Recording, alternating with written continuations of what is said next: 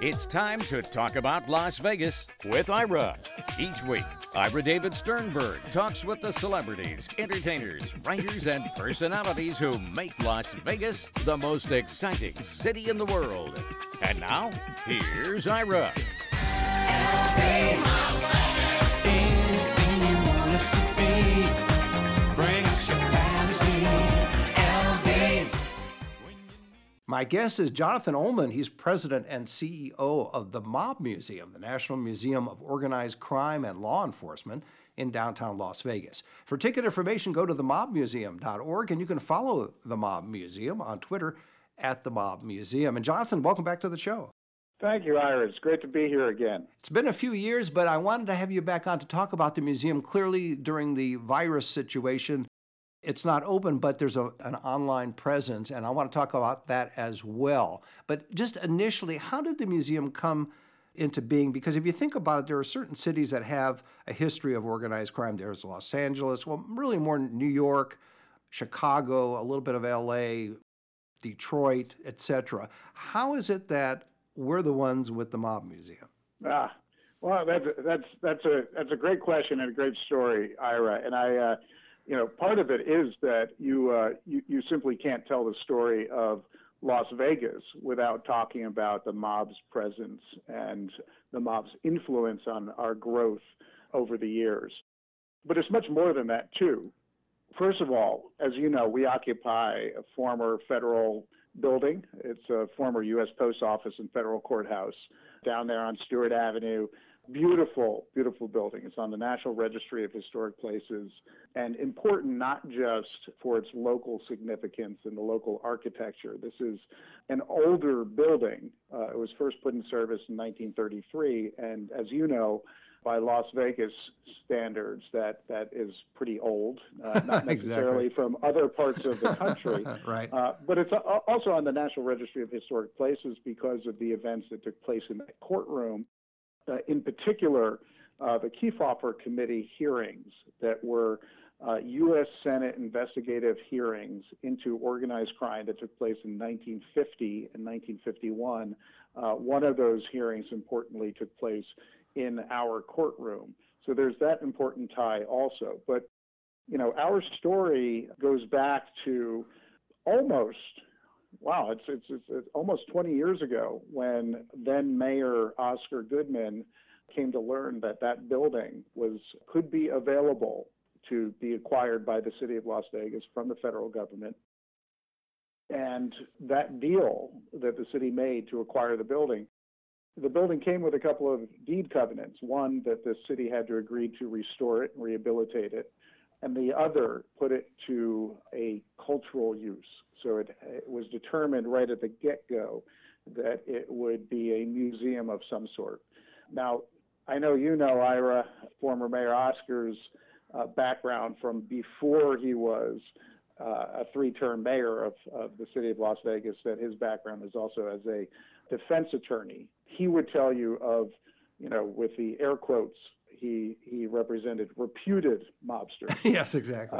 Yeah. But I think Oscar, we regard as being the chief visionary of this project. I think he wisely understood that this was a topic that would be important for telling Las Vegas history, also very important for telling U.S. history more broadly. And we've even taken it a step further in recent years in getting into transnational organized crime and 21st century focused organized crime.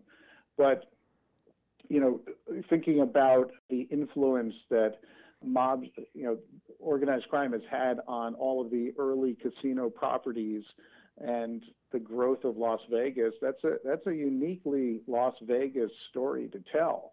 So it made a lot of sense and to your point, you could arguably put a mob museum in Chicago or New York.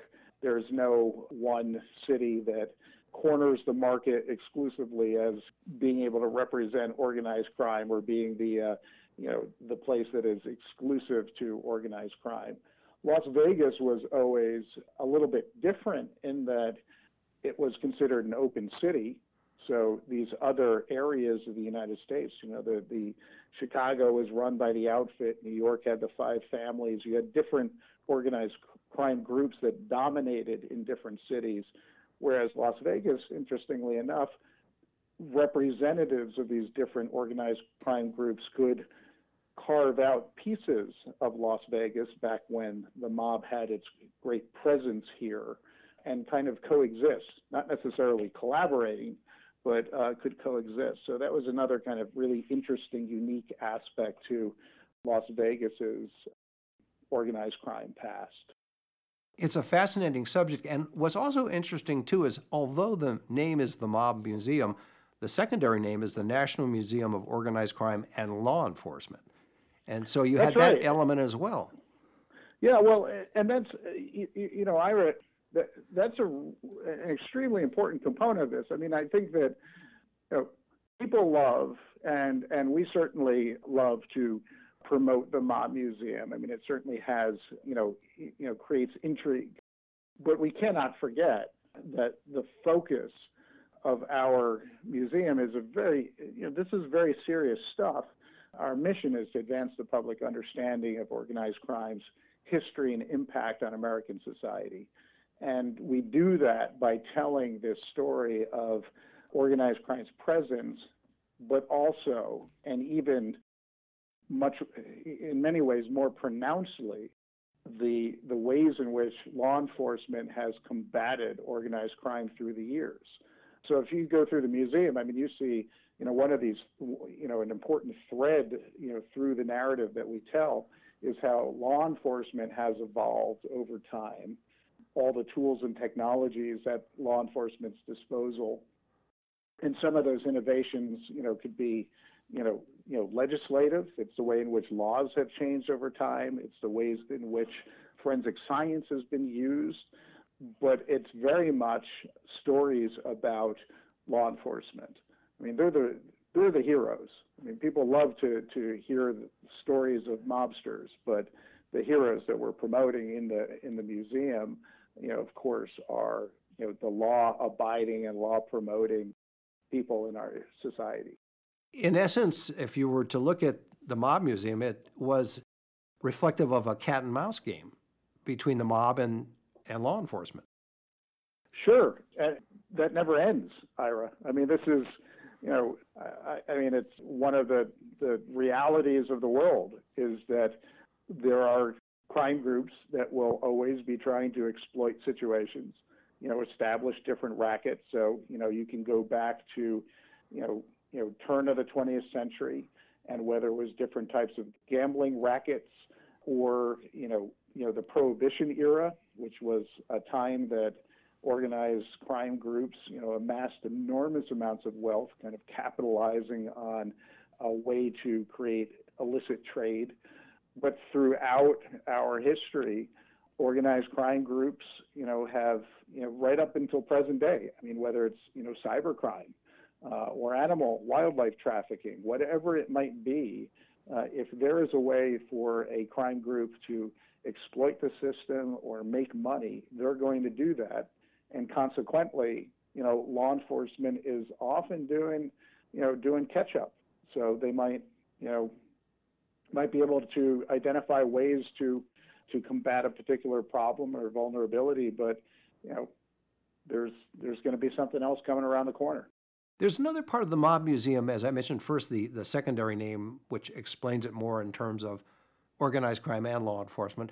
What's also interesting, too, is we hear the term museum, and a lot of people think, well, it's a repository of just items or artifacts or things like that. And in fact, though, you have ongoing programs and ongoing discussions and ongoing meetings and ongoing lectures, et cetera, about these subjects. So it becomes a dynamic building and a dynamic organization because it's not just a repository.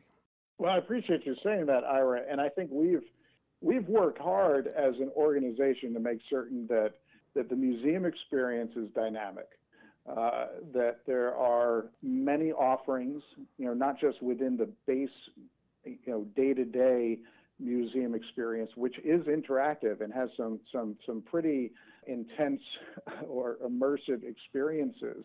But as you point out, we also supplement that with an extraordinary calendar of special programs. I mean, we did approximately 100 programs last year. Now they're, different scale, but these can range from an author. If you go back to just this past January, for example, we had a presentation by Al Capone's granddaughter who had written a book and told family stories. The presentations we do can range from things that are very historically oriented and factual to also things that are in pop culture and talking about the facts that inspired the fiction. So, for example, we recently, there was a lot of excitement around The Irishman, the movie that, the recent Scorsese film that stars De Niro and Pesci and Pacino and is all about the Jimmy Hoffa murder. We put together an expert panel that broke down that story and kind of separated the fact from the fiction, and some of it is still uncertain, of course.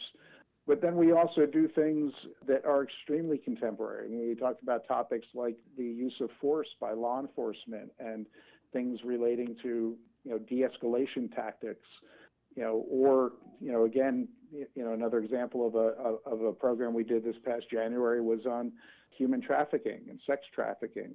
So we will do, really a wide variety that appeals to all sorts of interests. And some of it is just intellectually interesting. Some of it is extremely practical, how you can just live more safely in present day, preparing yourself to guard against cyber crimes, for example. It's a really rich programming calendar. Are you always surprised at what you learn, even though you are the president and CEO of the Mob Museum? Are you always surprised when something comes up in one of the programs that you learned something you didn't know before? Well, I appreciate you asking that question. I'm never surprised because I don't really believe I know that much. I mean, this topic. I mean, we are lucky. We never run out of material. That's true. I mean, there is so much to talk about. I mean, organized crime and the efforts of law enforcement to combat it have. This has been going on for so long and never ends. And there are so many fascinating aspects to it. I mean, you could, we talk about prohibition, for example. I alluded to it, a moment ago.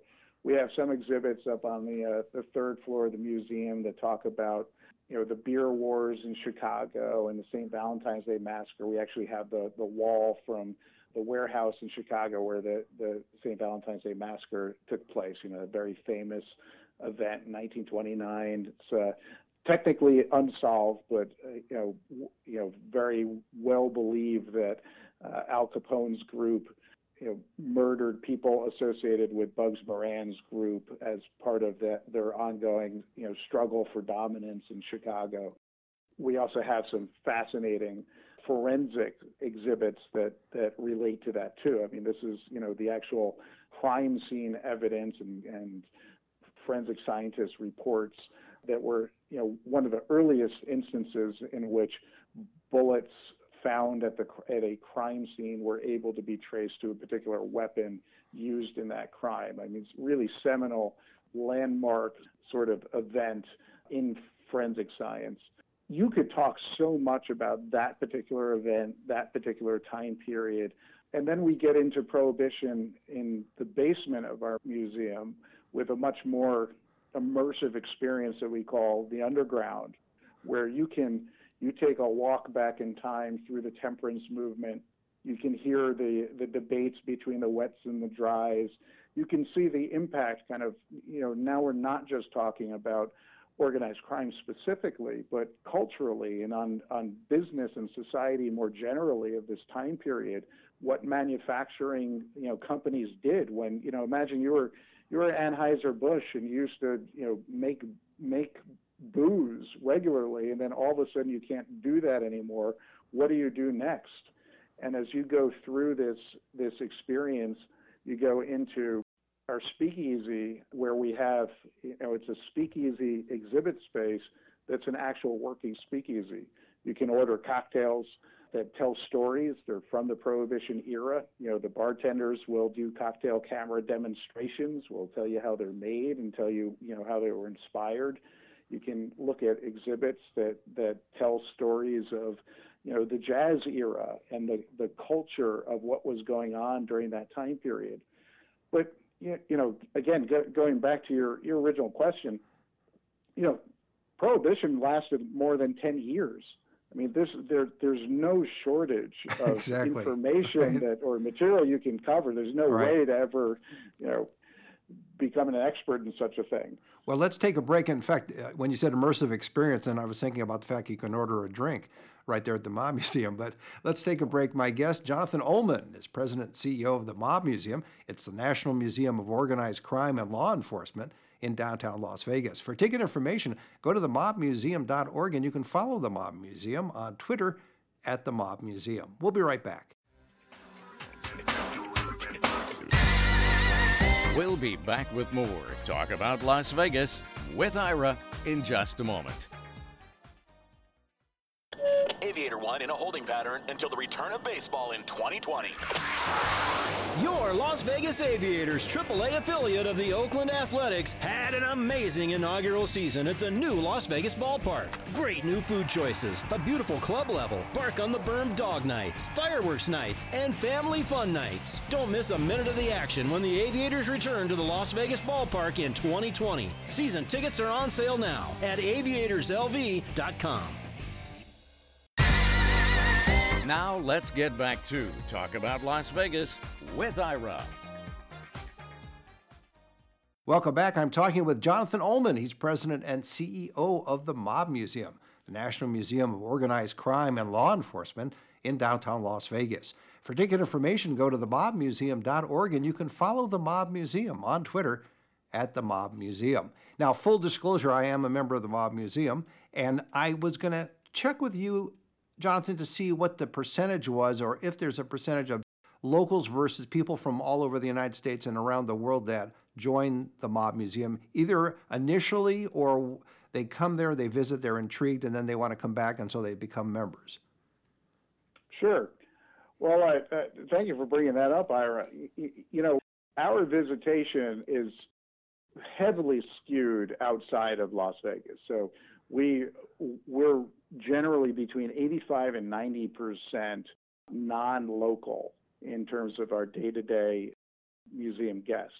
The vast majority of those guests are from other states around the United States, but we certainly see a lot of international travelers as well. I mean, we've had visitors from over 35 countries come to the Mob Museum. And our membership also reflects, you wouldn't expect it, and I can't tell you the precise percentage, but it's not as locally oriented as you might think. I mean, there are people that, come visit, love the subject matter, don't necessarily have the opportunity to visit repeatedly, but love all the content that we put out digitally, through our website. We have videos of past programs. We live stream our programs. So even if you can't come as a member to one of our evening events, for example, you can live stream it or watch it afterwards from wherever you're located. We have an incredible amount of information through blog posts on the website, a couple of microsites on our website that focus on topics, such as the Prohibition period. So the amount of content that is available to you. And Ira, I don't know if you've had an opportunity to see it yet, but we earlier this year just launched our mobile app, which has incredible features on it. You can tour the museum. You don't necessarily have to be here. It's a great feature when you are in the museum because it's got wayfinding capabilities, so you can figure out exactly where you are in the museum. You can look through all the lists of exhibits and figure out, what precisely you want to go look at and how to get there. But in addition to that, you can take particular tours that are thematically arranged. So if you want to focus on Las Vegas history. You can take a tour specific to that. It also offers missions.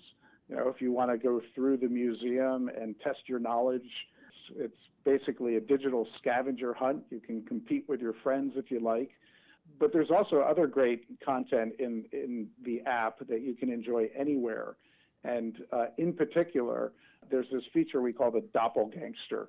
And if you look at that, it uses facial recognition software. So you can take a picture of yourself and don't, I know people, once you say that, sometimes people get skittish, but we don't store any images. In fact, we provide you with information to help you understand what the privacy issues related to facial recognition technology are all about.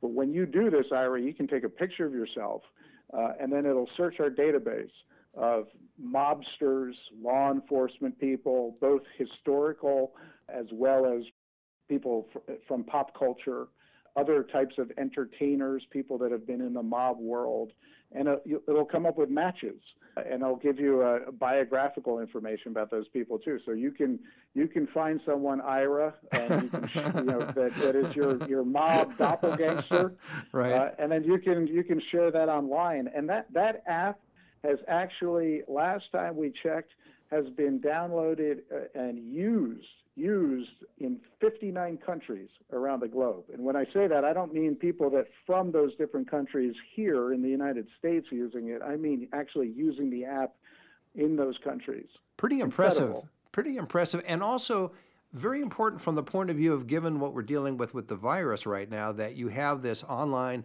presence, this app presence, and this digital presentation so people can experience what the Mob Museum represents without physically being there at this point. Oh, you're absolutely right, Ira. And we, in fact, we just sent out, I hope you saw it as a member, an e-blast to let everybody know that there are virtual tours that are now available on our website as well. So if you want to experience the Mob Museum from the comforts of your own lockdown, wherever you're at, you can have that experience. When you first started to put the museum together, when the folks got together and figured out that this was going to happen, Oscar leading the way, was there a determination or a thinking that this was going to be a bifurcated attraction, meaning definitely for the locals, but also clearly for visitors coming to Las Vegas from around the world? Well, I'll tell you, Ira, and this project was well underway before I arrived. So we opened in February 2012. I got here at the end of 2010, but at that point, there had already been a lot of work that had gone into planning the nature of the exhibits. Right from the get-go, it was understood and expected that this was going to be something that would be attractive to people that are visiting Las Vegas. I mean, that's the I think we've always kind of prided ourselves as an organization as, having kind of bold thinking about what we could, what the organization could become and what it could do for the people that it serves. If you think about the number of people that are in the Las Vegas Valley versus the number of people that come visit every year, 2 million versus 40 plus million, for this organization to really deliver on, fully on the opportunity that has, it's presented with, it has to be something that is attractive to non-locals and present something that's relevant to them. So we also tell stories that relate to where people are from. But that being said, it's also extremely important to us that we provide, unique value to the local community as well. So I think to your point, there is quite, that bifurcation is very real. I mean, there are some very community-oriented programs that occur in the museum, but so much more of what we do is focused on visitors that are from afar. Before I let you go, given the fact that you have seen some interesting people come through the doors of the Mob Museum, is there one person in particular, whether it was a former mobster, a relative of a mobster, a former law enforcement officer, a relative of a former law enforcement officer, or just some interesting personality? If I had to narrow you down, Jonathan, as to the most interesting person that has come through the doors as a visitor or speaker or participant, would there be one or would it be a couple? Oh my gosh, you have no idea of the people that come through our doors, and I think there are certainly many extremely interesting characters from the mob side. I always am reluctant to talk about them in this way because, well, you know, I mean, you always want to be careful about such things. But you know, it's interesting how folks, a lot of these former mobsters too. You know, they're out there doing the book circuit. Oh yes, yeah. You know, and they want to make certain that they have strong feelings about what photographs you're putting of them up on the walls, and they want to be represented in a certain way. So that can create some interesting conversations. But on the law enforcement side, I mean, there are just extraordinary people that have come through. You know, I think about, you know, folks like Jack Garcia, who is a former FBI agent who went undercover and infiltrated the Gambino crime family. You know, literally dozens of arrests as a result of the work that he did. You know, a guy like Jay Dobbins, who was with the ATF and went undercover in the Hells Angels. You know, these folks, it's incredible to hear those stories and meet those people. The type of courage that something like that requires is just so fascinating to me. I mean, I have such deep admiration for that type of work. It's not easy, and to sustain it over a period of time when you're going undercover, as an example, that's tough stuff. Well, I can't even imagine. I mean, the type of impact it has on your personal life, but also just that constant state of, you know, you're in such a precarious place constantly. You know, it takes a certain, you know, that's a special kind of person that can do something like that. Before I let you go, and I thought that would be my last question, but I just thought of one more, which is looking ahead, do you see some interesting things you want to talk about happening in the museum in the next couple of years, or that you're planning? Oh, well, I mean, we're eager to get back in there and, you know, get past this, you know, this shutdown period. I mean, you know, there's plenty of, you know, exciting things that we can do digitally, but we can't wait to get back in the facility and create more programs. You know, we've done, you know, I think the team has done such a wonderful job with the immersive experiences, our new crime lab space where you can go in and learn about forensic science, and you can, you know, do a digital autopsy. You can do DNA, you know, experience what DNA analysis or fingerprint analysis or ballistics testing, you know, how all that works. You know, we have our immersive use of force space where you can learn and actually experience a firearm training, you know, simulation, and the type of role playing that law enforcement use to train their officers. You know, the distillery tour that we created down in the underground where we're making our own moonshine, and we're talking about how mobsters used to do that. There's so much more of those types of experiences that we can create that provide that immersive, interactive experience for our guests. So I think, you know, once we're back and we're running again like usual, you know, we're going to be rolling out more and more. You know, I can't wait. Well, that's a great way to end it. My guest has been Jonathan Oldman. He's president and CEO of the Mob Museum, the National Museum of Organized Crime and Law Enforcement in downtown Las Vegas. For ticket information, go to themobmuseum.com, and you can follow the Mob Museum on Twitter at the Mob Museum. Jonathan, thanks for being on the show. Ira, thank you so much. See you next time. You've been listening to Talk About Las Vegas with Ira. Each week, Ira David Sternberg talks with the celebrities, entertainers, writers, and personalities who make Las Vegas the most exciting city in the world.